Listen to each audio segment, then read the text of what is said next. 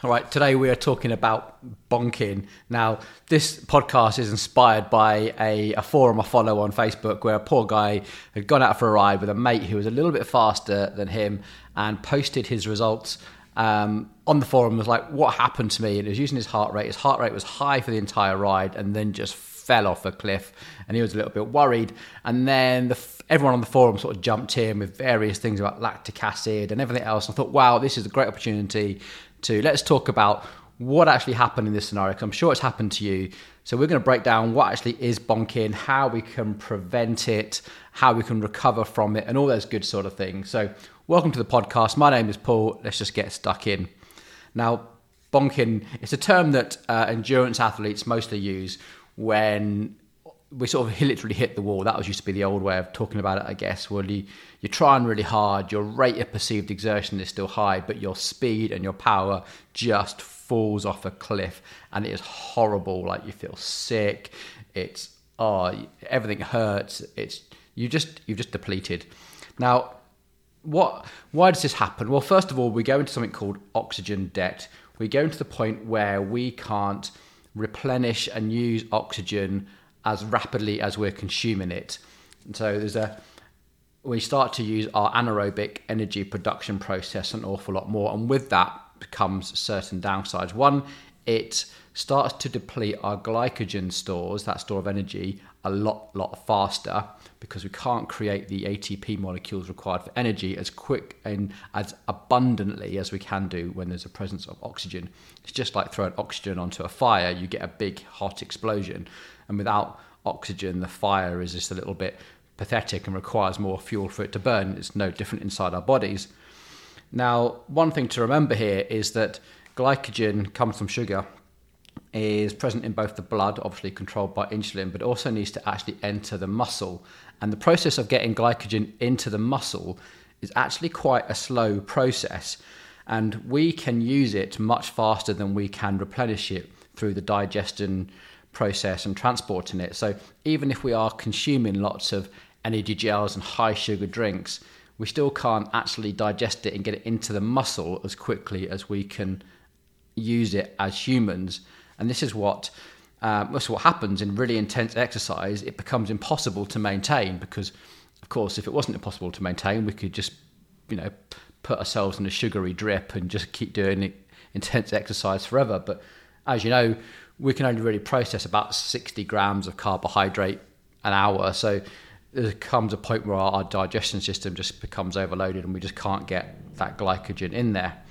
So this is what makes really intense energy impossible to maintain. Well, it's one of the things anyway, because the other element of bonking is actually the sort of the pain threshold. It comes to a point where everything just becomes intolerably hard and we want to shut down. And they are actually neurological signals from our brain that are saying, just for God's sake, stop what you're doing. Like, I need to rest, I need to replenish, like, I can't sustain this. And your body sends out all those pain signals to the point where it says, come on, stop, give me a break, I need to get on top of this. So there's sort of two limiters. One is the actual fueling limiter, and the other one is the psychological limiter triggered by your body screaming out for you to stop. So it's not in your head, it's definitely real.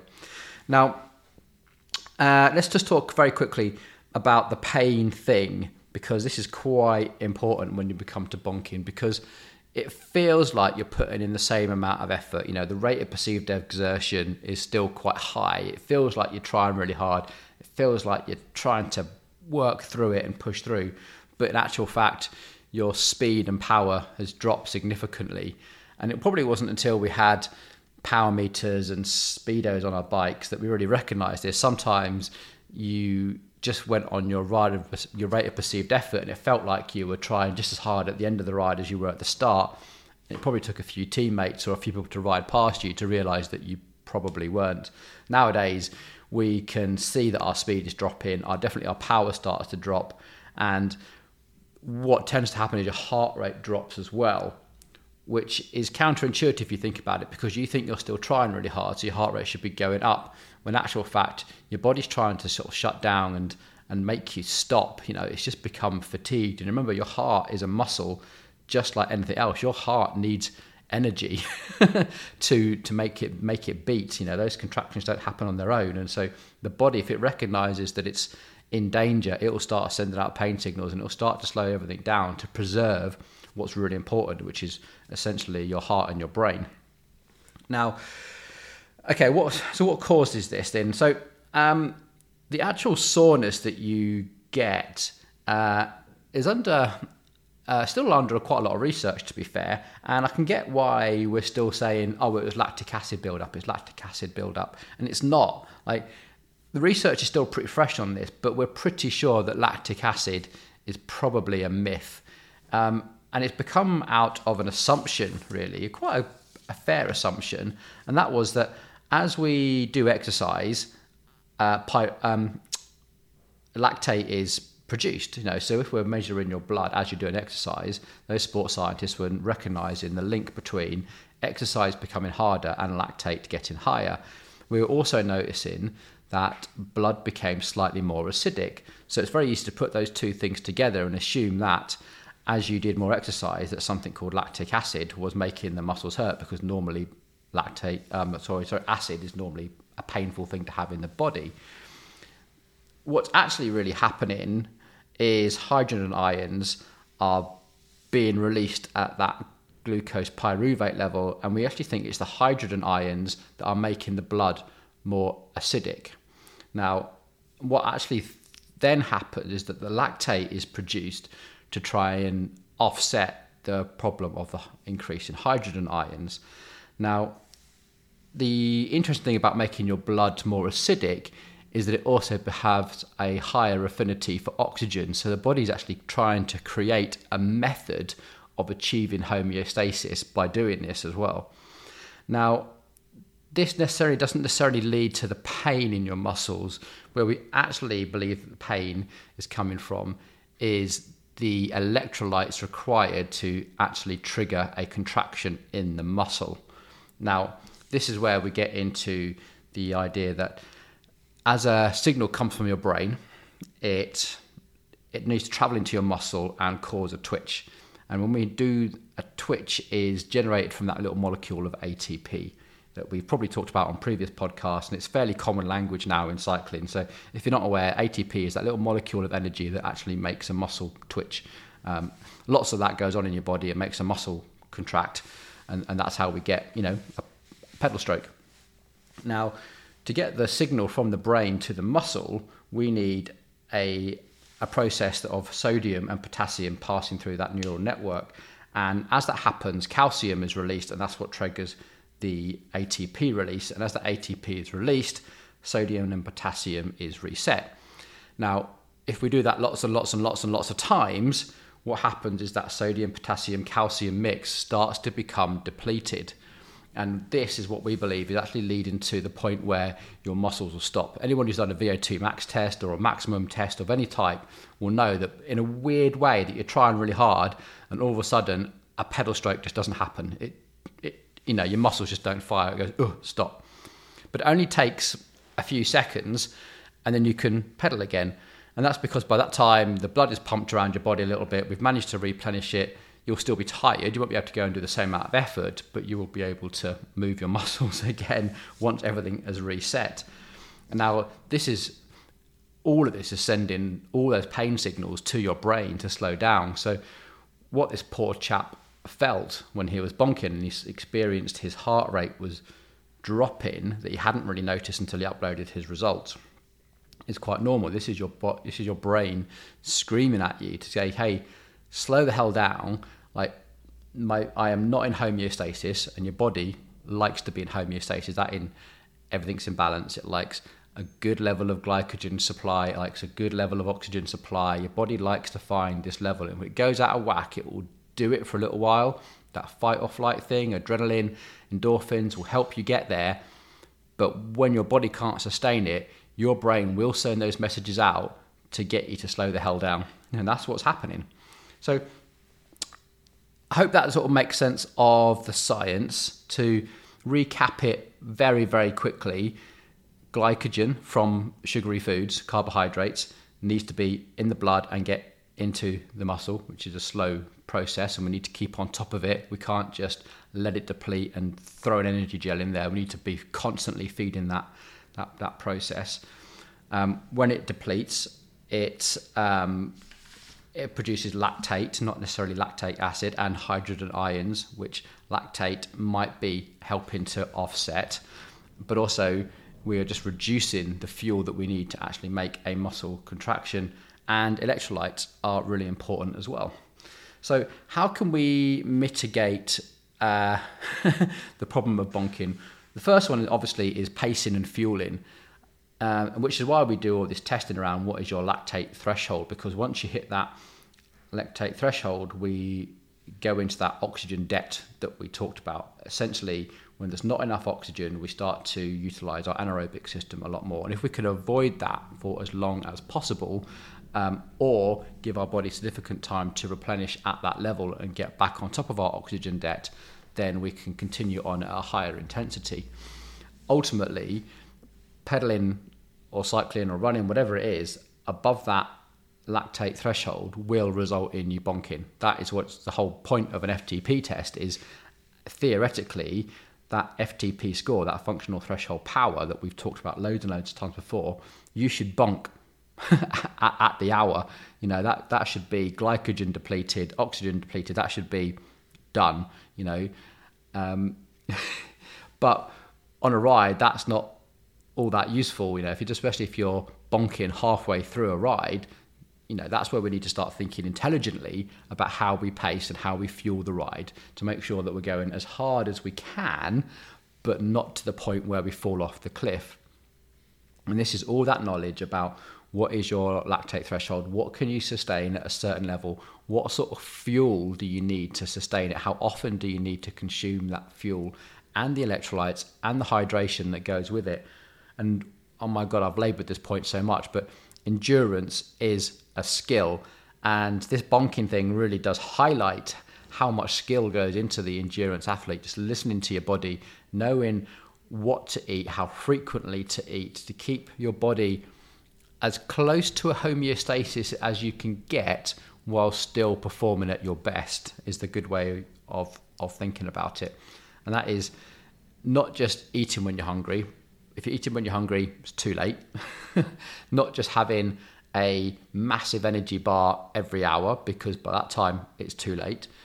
If you read all the stuff around nutrition, it is like 2 or 3 types of gels. You know, that 60 grams of carbohydrate an hour cannot be consumed once in an hour. That needs to be drip fed into your system constantly, especially if you're at a higher level of intensity like this poor chap was.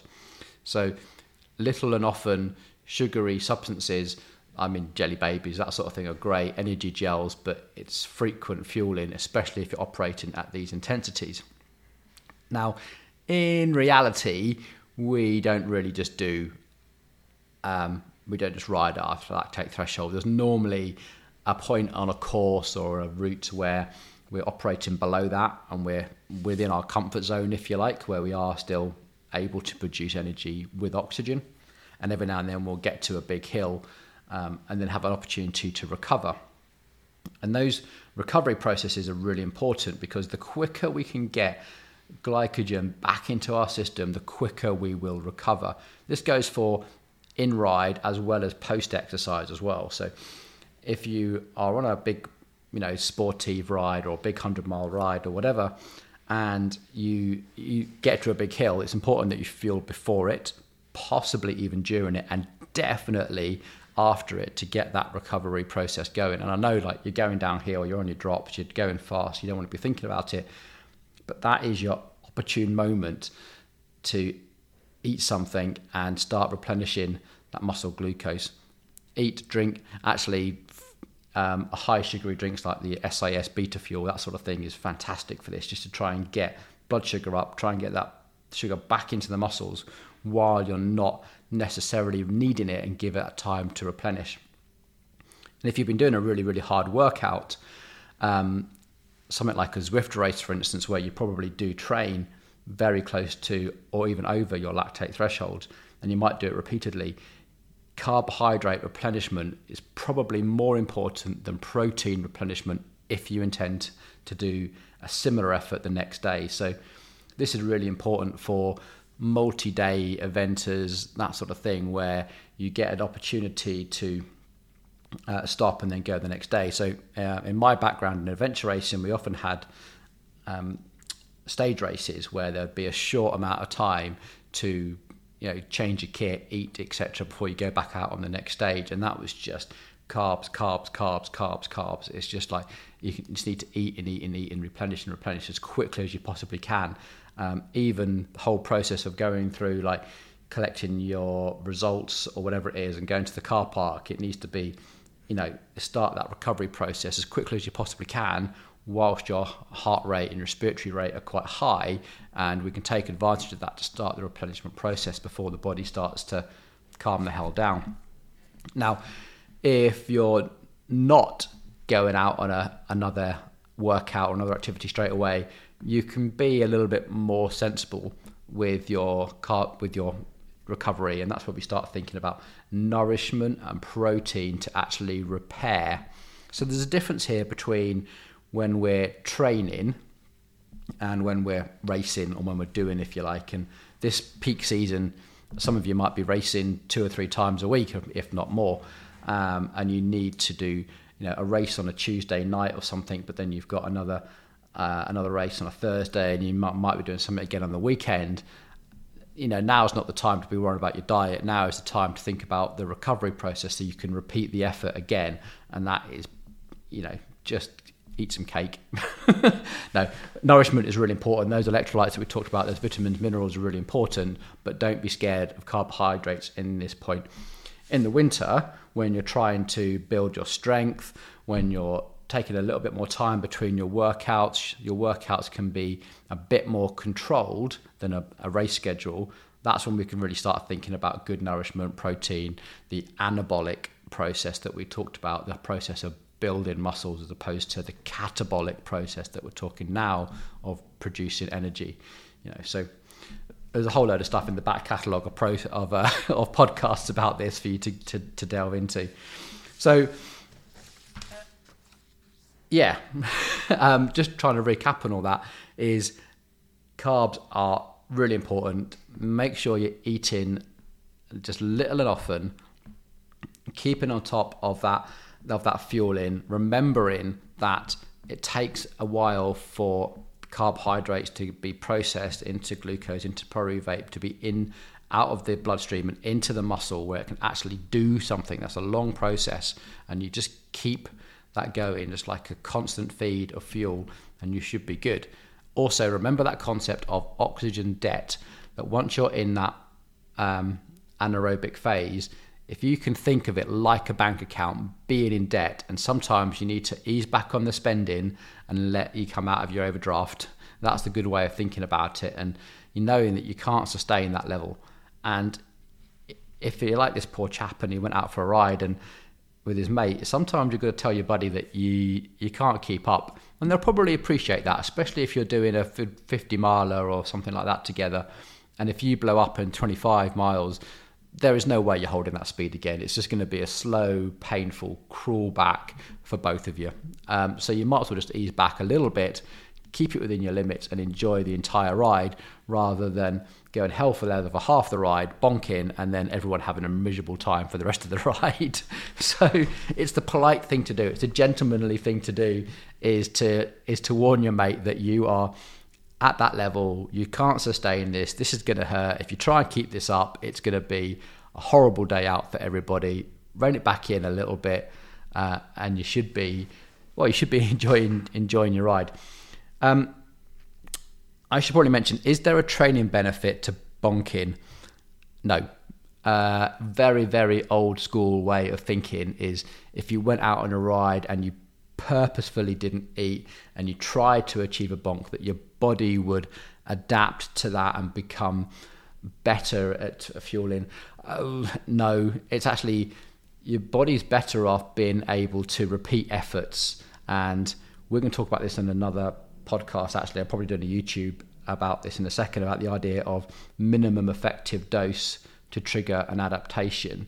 And that means that if you just do the very bare essential needed to stress your body enough that it actually wants to adapt and become stronger. That's what we're looking for. And if we can repeat that frequently, that's the better way of making progress with your fitness.